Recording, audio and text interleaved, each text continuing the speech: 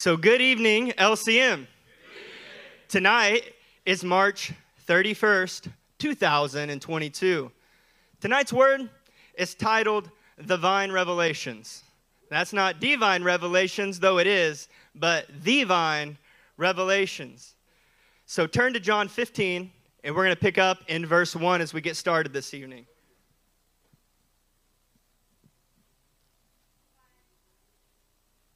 You can say vine as you're turning there.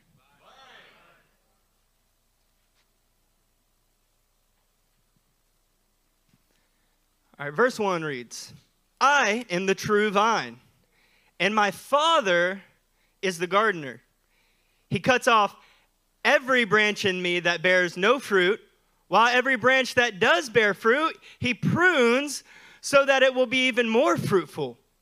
You are already clean because of the word I have spoken to you. Remain in me, and I will remain in you. No branch can bear fruit by itself. Amen? It must remain to the vine. Neither can you bear fruit unless you remain in me.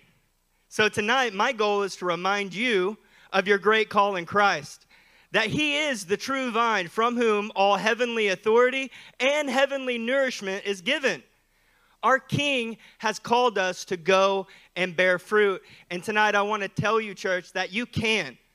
You can bear fruit, and you will bear fruit, because it is already evident in your lives. Just worshiping together, we can see the fruit of a godly life bursting forth in praise. And I want to encourage you tonight that we are going to continue to do this as the days and weeks progress. When the Father put the staff of his authority in your hand, does that sound familiar? It was for the purpose of representing him and bringing him glory through much fruit. Fruitfulness in our marriages, fruitfulness in our teams, fruitfulness in our commission to bring hungering souls into an on-fire walk for King Jesus, the Messiah. As we lean on the staff that God has placed in our hands, we will not fail to bear fruit, and we will raise up a harvest that is connected to the same vine that we came from. We're going to get into generations today. We're going to talk about looking into the mirror, dealing with our double-mindedness so that we can walk in our divine appointment. But for now, let me help you with the perspective shift as we get started. This call to bear fruit in his name is not just a situation-to-situation basis, but rather on a generation-to-generation basis. Now, to unpack this tonight, let's take a quick look at a few passages that echoes this in full voice. You may recall Psalm 145, verse 4, that says, one generation commends your works to another. They will tell of your mighty acts. Church, this is how the staff of God is transferred from one generation to the next. There's a bold announcement of what God has done in one generation that is declared through speech and displayed through mighty acts of faith. Amen. We both have to tell our children, we both have to tell those that we are bringing up in the faith what God has done. But what is it accompanying that testimony is a real proof by action that it is true and it is actively at work in our lives. You want to teach a kid how to drive a car, he gets in the passenger seat with his dad and watches him drive. If you want to teach him how to handle a hammer, he has to watch his father work a hammer. Yeah. This is how we teach our children. It is both by speech and by action. You may recall Abraham in Genesis 18.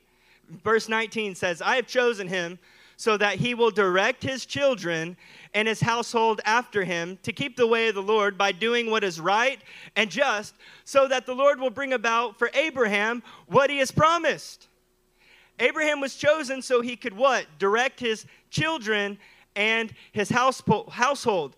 I'm suggesting that the same is true of you tonight, that he has chosen you to direct your children and your household for fruitfulness for years to come, long after you're gone. So how much of Abraham's life was really about him? Or maybe ask yourself the same question. How much of your life is really about you? Was Abraham not Adonai's friend? He was his friend. And it was Abraham's faithfulness that was a starting point for all nations to being blessed. Why I am pointed at encouragement is because there is obviously discouragement in the room.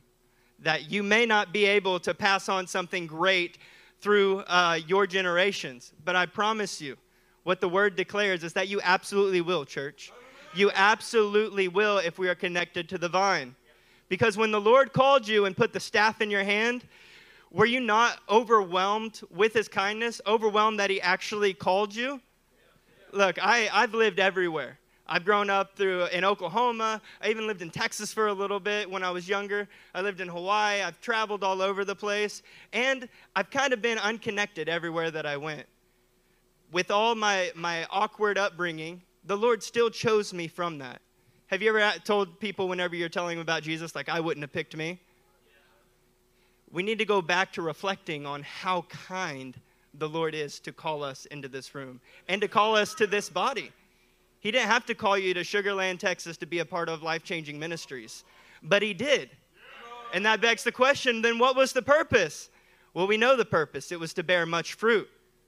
Now, in 2 Samuel 7, David has just been promised by Adonai that he would be one family and that he would be used to be a representative to all generations. He also was promised that one of his generations was going to sit on the throne forever and that God would establish it forever.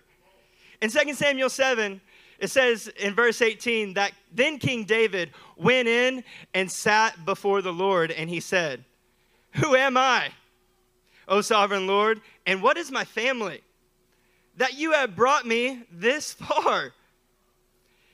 And as if this were not enough in your sight, O sovereign Lord, you have also spoken about the future of the house of your servant. Is this your usual way of dealing with man, O sovereign Lord?" Yes, because the Lord chose him.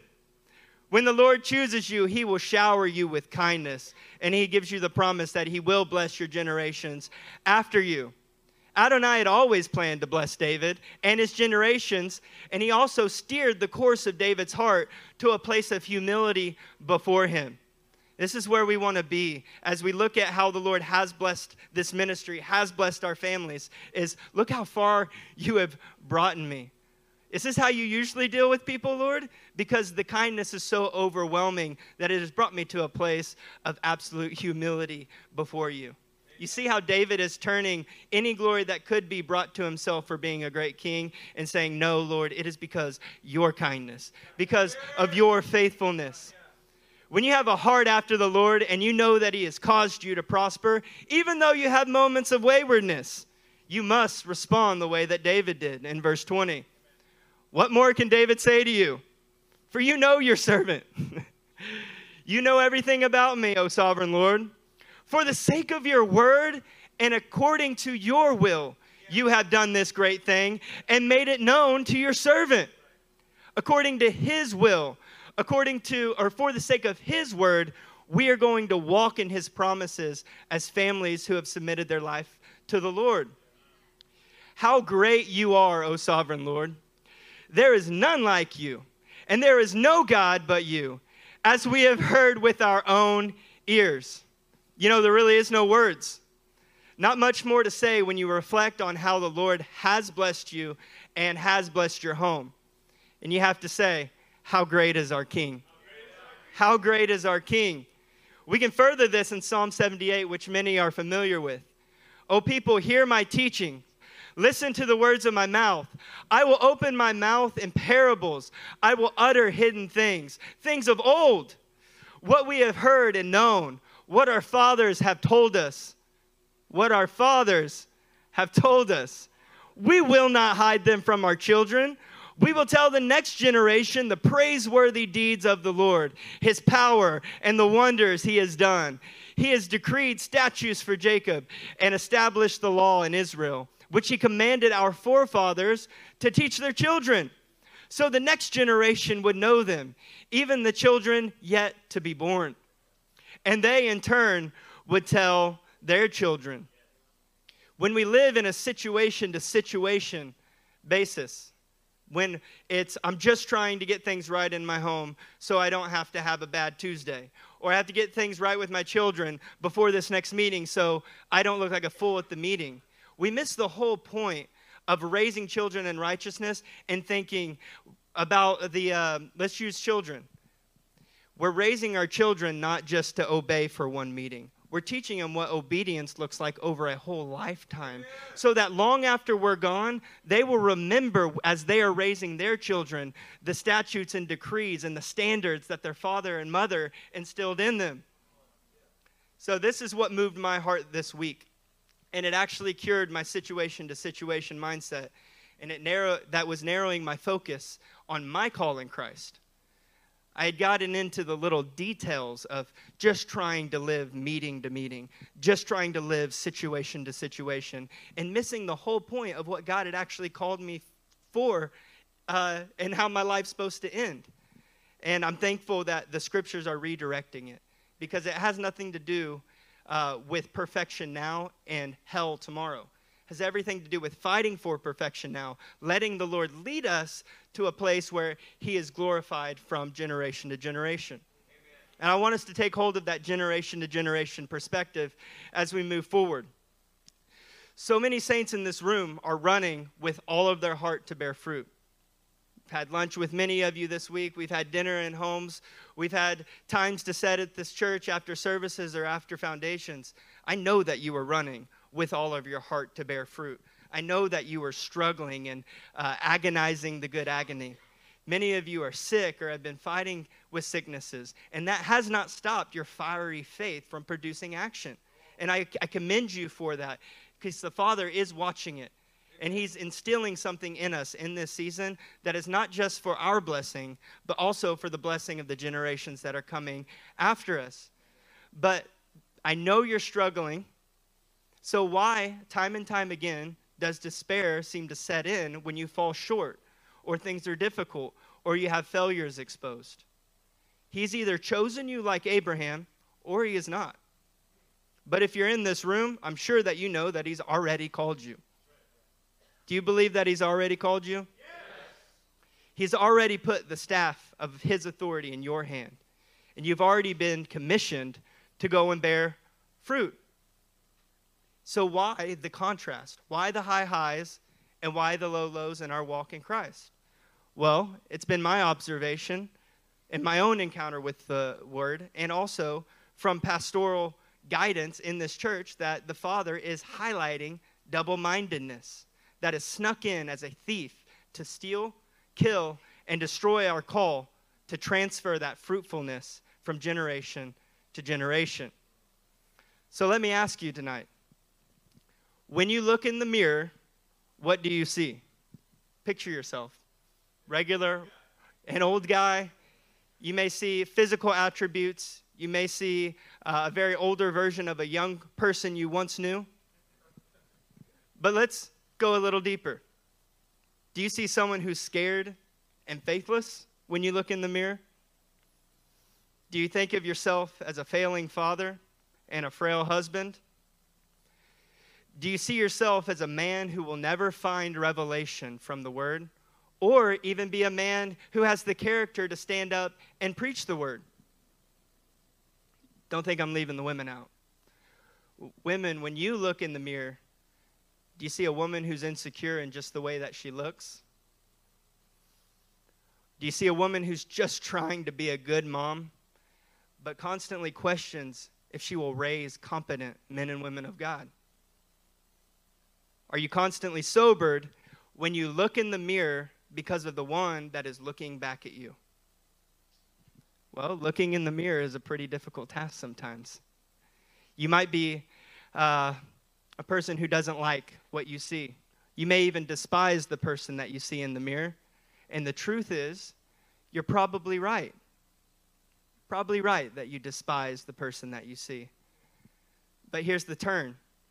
You have to remember, that person that you are despising is not what you will become in Christ.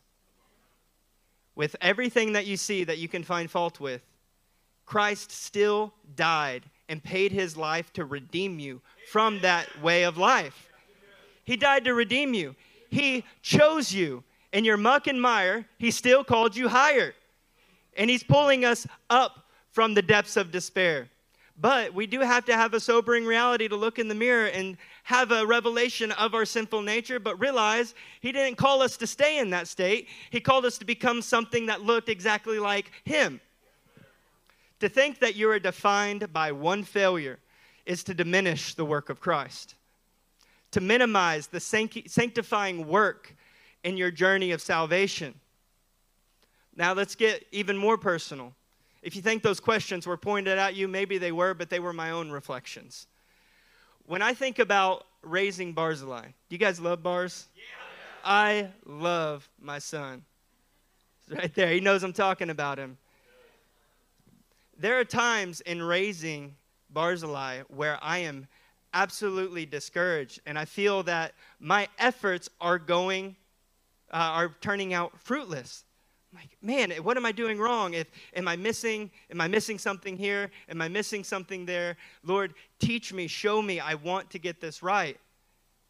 But even while I was putting this message together, Barzillai had a meltdown, and I was a little distraught because I'm thinking about the generations and how I'm passing on a mantle, a staff to my son, and he's going to take it so much further. But if I think situation to situation, it's very hard to see the light at the end of the tunnel because he's throwing a fit. But I have to remember this is about generation to generation. So when I'm directing my son, I'm not trying to maim him. I'm trying to teach him to become the man that he will be. And it changes the way that we correct our children. Because even in that situation, there was epic rebellion and there was epic discipline to follow it. But what the Lord had already shared with me before that is do not lose heart in this one. You are the man of the hour. You are his father. You will teach him and he will become great. You have to trust the process and the fruit that will come from your diligence. So, never forget that you are at war with an enemy. And that enemy wants to crush your call. He wants to crush your children. He wants to keep your staff from budding. He wants to sever you and your generation's connection to the true vine. That is his goal. If he can separate you from your source of life, then he knows that you will shrivel up and die in due time. He also wants to do that to our children. That's why he's going after marriages. If you look at statistics on how many marriages fail in this country and globally, it's shocking. And it shouldn't be. But that's because the enemy has found a place to affect the generation that's coming after this one. And if he can destroy the home and the foundation that a life is supposed to be discipled in, then he has a leg up on the competition. But in this house, we are cultivating strong marriages. We're cultivating strong parenting. Fathers are leading their wives. Fathers are leading their children. And we have beautiful wives who are an easer to their leader. With all this, what do we do? What do we do? I found the answer in James 4, picking up in verse 7. As you're turning there, why don't you say, vine?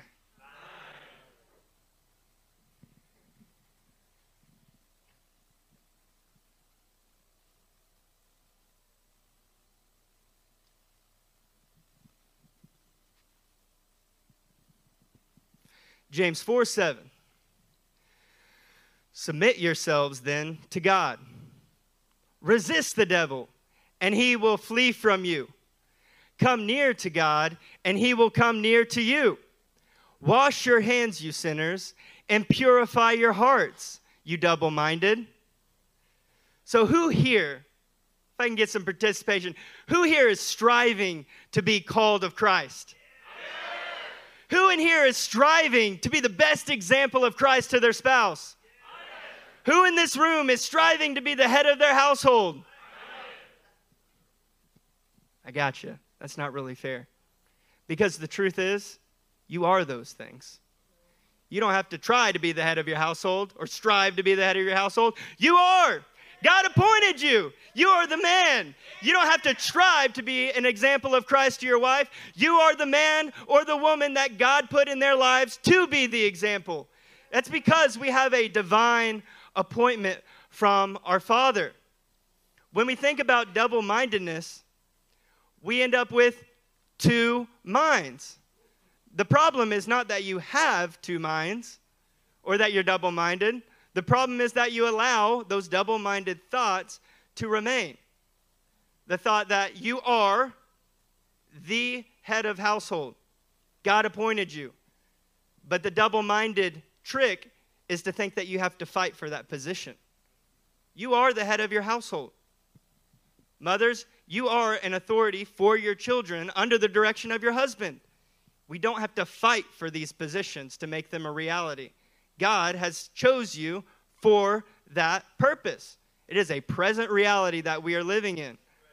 The Lord has not given you his staff of authority only to take it away from you during times when you don't feel called or you don't feel anointed. He has given you his staff, and it hasn't gone anywhere because it is presently, right now, still in your hand. Now let's continue to go a little deeper. Your opinion of yourself and your household and your job and your parenting and your relationship with your brothers, how you relate to your tough meeting groups, your opinion about yourself is probably wrong. Your feelings in any situation are probably wrong. Your fears about your marriage failing and not succeeding, they are definitely wrong. Your discouragement about your children is probably right. But if you think that they're going to stay that way forever, then you're wrong. It's because our first guess about a situation that the Lord has not directed is always wrong. That's because we often have two minds about any given situation. But if the Word and the Spirit is leading us, we can be sure of a fruitful harvest. It may not look like victory from situation to situation, but I cannot encourage you enough tonight that a life of faithfulness will absolutely bear fruit from generation to generation. Amen. You guys, am I touching on anything in the week? Yeah. That maybe you're discouraged whenever something doesn't go right in your home, and you feel like that's going to define the rest of your life. But that negates all the faithfulness that God has brought you, all of his faithfulness to you that brought you up to this point. You're fighting on a higher level. You're dealing with sinful nature, your Nabal traits on a deeper level, and so the stakes are a little bit higher. The beast is getting a little bit bigger, a little bit more difficult to uncover because he's able to hide his face.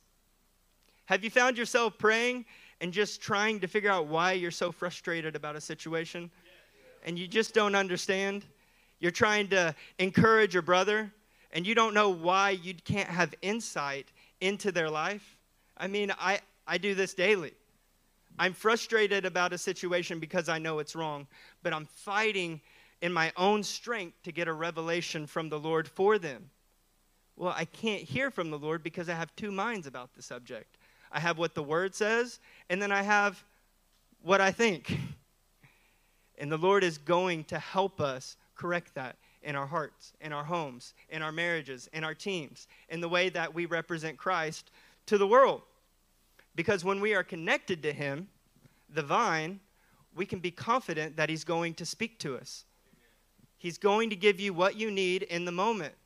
He's going to allow you to catalog every revelation that he's spoken to you as you have been connected to the vine, and it'll be a storehouse for you for the days ahead. And as we travail on this road, there's also new revelation, new fruit that is being produced that we can bring out and share with those around us. When we live this way, you do not have to despise the man that you see in the mirror. Do you remember thinking about what you see in the mirror? Honestly, I don't look in the mirror that often. I brush my teeth, throw some wax in my hair, throw on some deodorant, and then I'm out the door.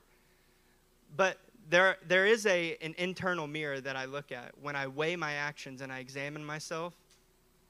And I honestly despise the wicked, sinful Nabal traits that always rear their head. And if you're anything like me, they always show up in the worst moments, like preparing for this message.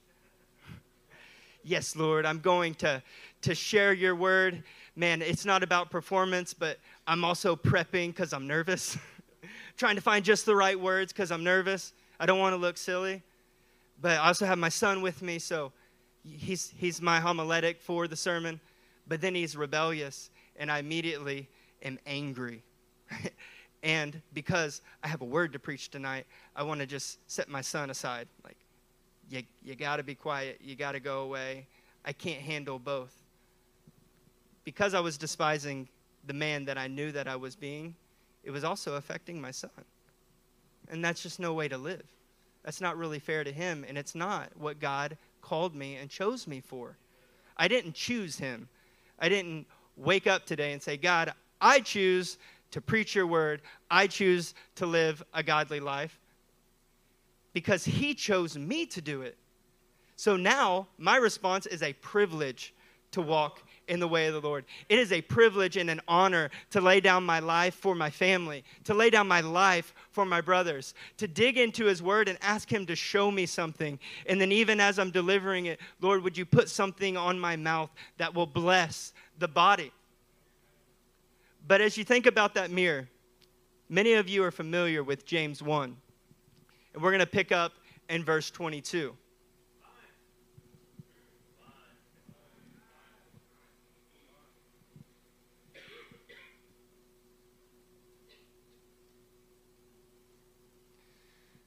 James 1:22. Do not merely listen to the word and so deceive yourselves. Do what it says.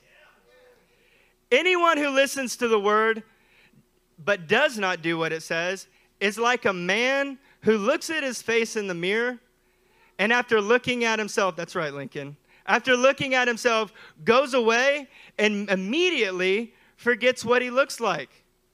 But the man who looks intently into the perfect law that gives freedom and continues to do this, not forgetting what he has heard, but actually doing it, he will be blessed in what he does. So this is the cure for our double-mindedness. When we are two minds about one subject, when we are two minds about how to direct our households, when we are of two minds of how to direct our children, when we are two minds about a decision that we are trying to make, we have to make sure that what we have heard and seen as we've looked into the perfect law, that when we turn from it, we don't forget. We don't forget when we're frustrated. We don't forget that we are called to be the pastor of our home because things are difficult or we're busy at work. We don't forget to show loving sternness and controlled, godly discipline that is word-based when our children are frustrating us. Or is that anyone in here, or is it just me? That I can be the anointed man of the hour, full of revelation, feel myself so wise until I'm frustrated. And then I get really, really dumb. I get really stupid. I say things that I shouldn't. I do things that I shouldn't. And even if I have the right action, it's done with the wrong motive. It's done with the wrong heart. We all know that the Lord weighs what? The heart. I can't tell you how much it's convicted me. It was actually something that Elder Eric shared about our testimony about ourselves is never valid. How we feel in any given situation is usually wrong. What matters is if God is pleased with the meditation of your heart, if he's pleased with how you actually conduct yourself, whether it sounds amazing or it doesn't. If I get up here and preach an amazing word, and there's applause and pats on the back, and that was a great word, but I know in my heart I am operating in a pride that is self-exaltation, I may fool you, but I don't fool God. And I'll have to go to bed tonight knowing that he is displeased with how I handled myself, especially how I handled myself in front of the body. Or I could get up here and absolutely kick the can down the road and feel myself a failure, but do exactly what he asked me to do. Man, that's where we can find validation. Whether it was good or bad. If I please the Father, I know that he is happy with me, and that's enough for me. That's enough for me tonight. As I share this with you, knowing that God is pleased is enough. And as we get closer to an altar call tonight, your response, whatever it would be as he's ministering to you now, respond in a way that you know that he would be pleased. Respond in a way that is in faith. Lord, I didn't want to deal with this when I came in here tonight, but I am here in your presence with the body of believers, and I want to deal with it because I know that it's what you're calling me to do.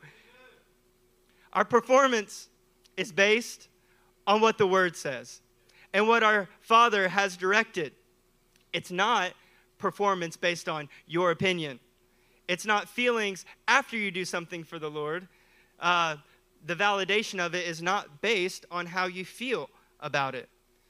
Good outcome or bad outcome, if we know the Father who weighs the heart is pleased with us, then what does it matter if your performance was perfect or not?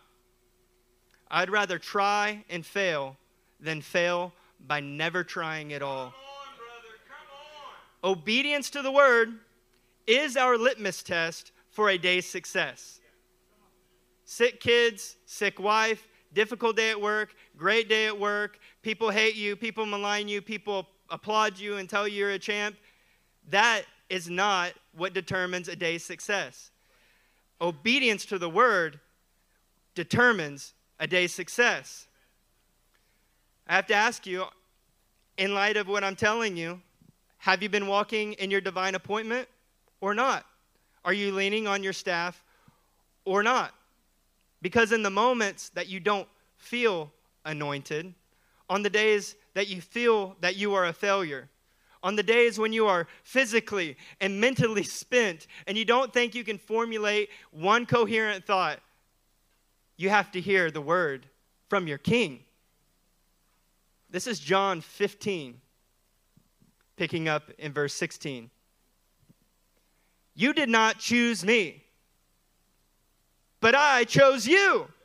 And I appointed you to go and bear fruit that will last. Then the Father will give you whatever you ask in my name. This is my command. Go and love each other. Love each other. Live a life that is wide open to the body of Christ, not sheltered as you conceal your own insecurities. Because it has nothing to do with how you feel on a given moment. Has nothing to do with your feelings on the status of your marriage. Has everything to do with weighing your life against the plumb line that is the Word of God. And if it lines up, then you praise Him. And if it doesn't, you praise Him and you repent and He will restore you. Because His goal was always that you would go and bear fruit. God did not choose you so that you could have a difficult marriage for your whole life, a difficult life worrying about your kids long after they're out of the house. He chose you to bear fruit that will last long after you're gone, long after your verbal input is even possible. And I can't tell you how much when my pastors are gone, unless I beat them, that's kind of a goal. Maybe I can beat you to the throne. Maybe I can die for Christ. That is my heart's desire.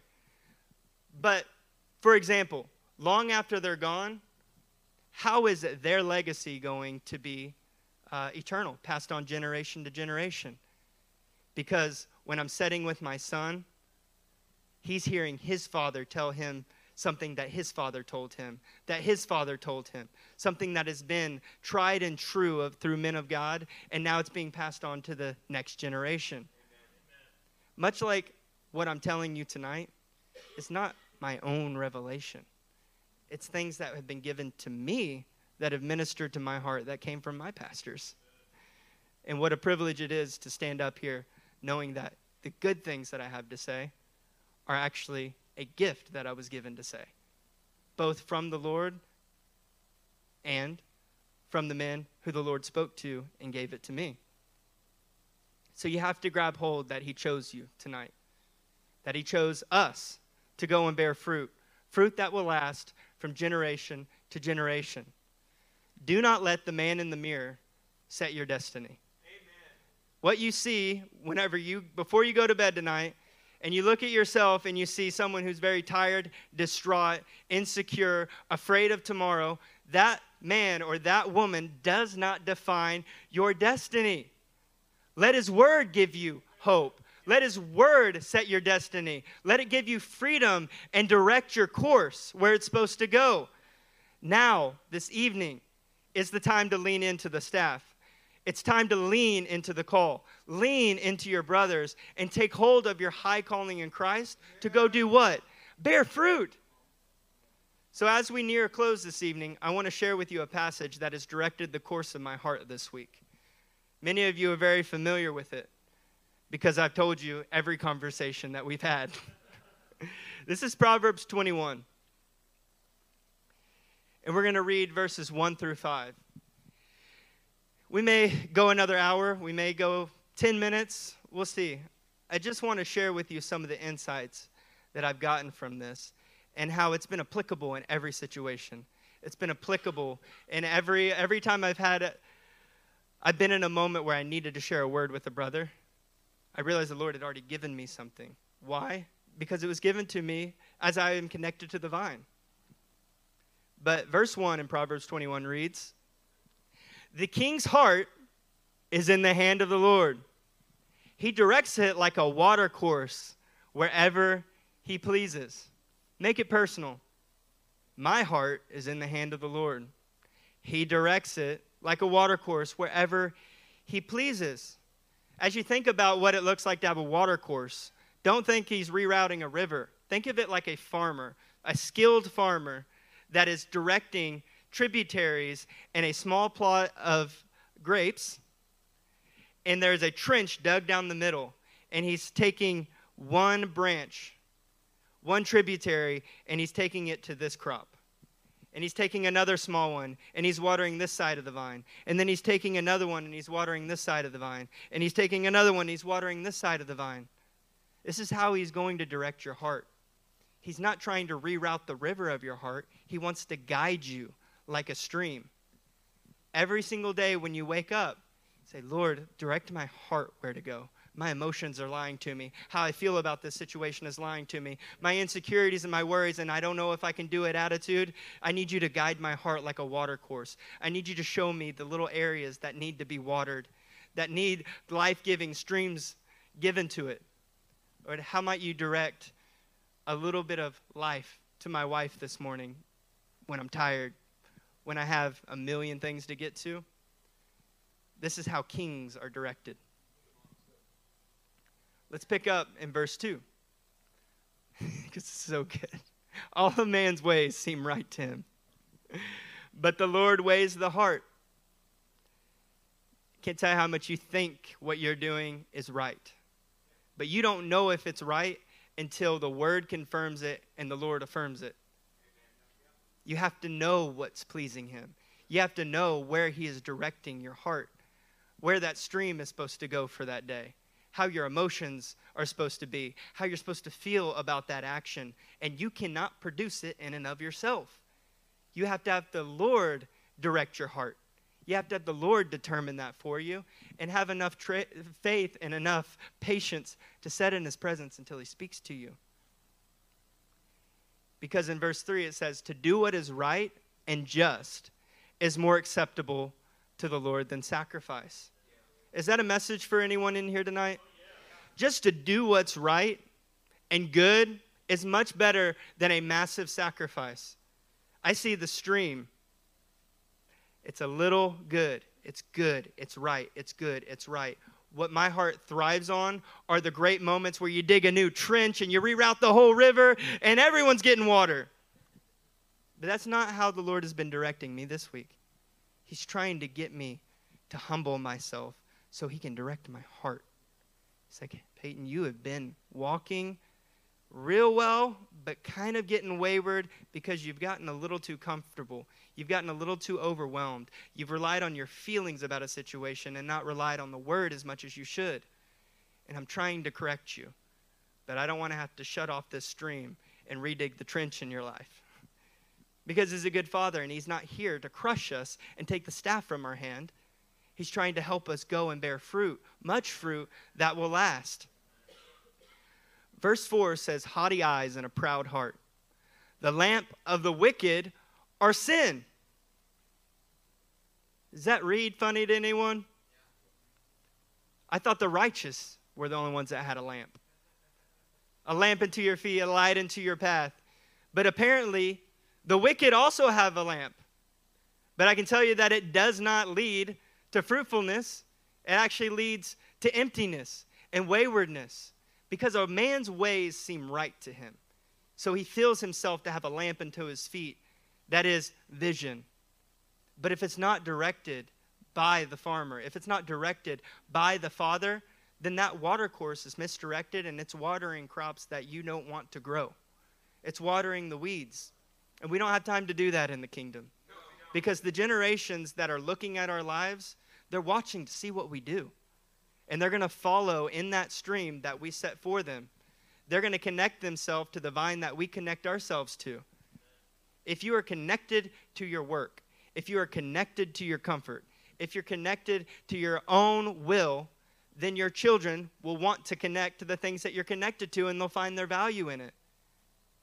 They need to be able to look at our lives and say, no, I don't want this in my life. My dad was never connected to that because at any moment he was seeking for something. He went to this book called the Bible, and then he would pull out a revelation. He would sit down in the evening and he would teach us, and he would direct our hearts. You see how that works? The Father is directing the king's heart. Who's directing the sons in this house? The fathers.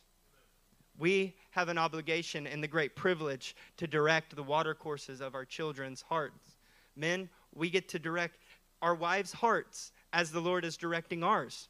It's how we make sure that we bear much fruit, and what needs water in our lives is getting the water that it needs. And this is where we'll end tonight. This is verse 5. The plans of the diligent lead to profit. Yeah. As surely as haste leads to poverty. Now, as you read that, you would think that it would say diligence leads to profit and laziness leads to poverty. That's not what it says. It says haste leads to poverty. You know, what gets me about disciplining children or any situation in my life? I want to act in haste. I want to fix something in the moment, right now, put my foot down, this is the standard, and we go no further. I'm trying to fix what takes 4 years, might take a year, and I'm trying to fix it in 5 minutes. But 5 minutes of faithfulness does not result in fruitfulness. We have to work the soil every single day. We have to continue to cultivate our families. We have to continually cultivate our heart and trust in the process. So when we say diligence leads to profit, this is diligence to stay connected to the vine.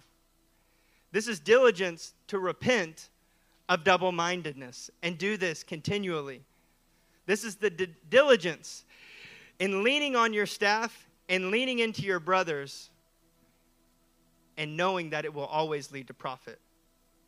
It may take a generation, but we will not fail to bear fruit, lasting fruit, if we stay connected to the vine and continue to fight for righteousness every single day that we wake up. So, church, you can go ahead and stand to your feet.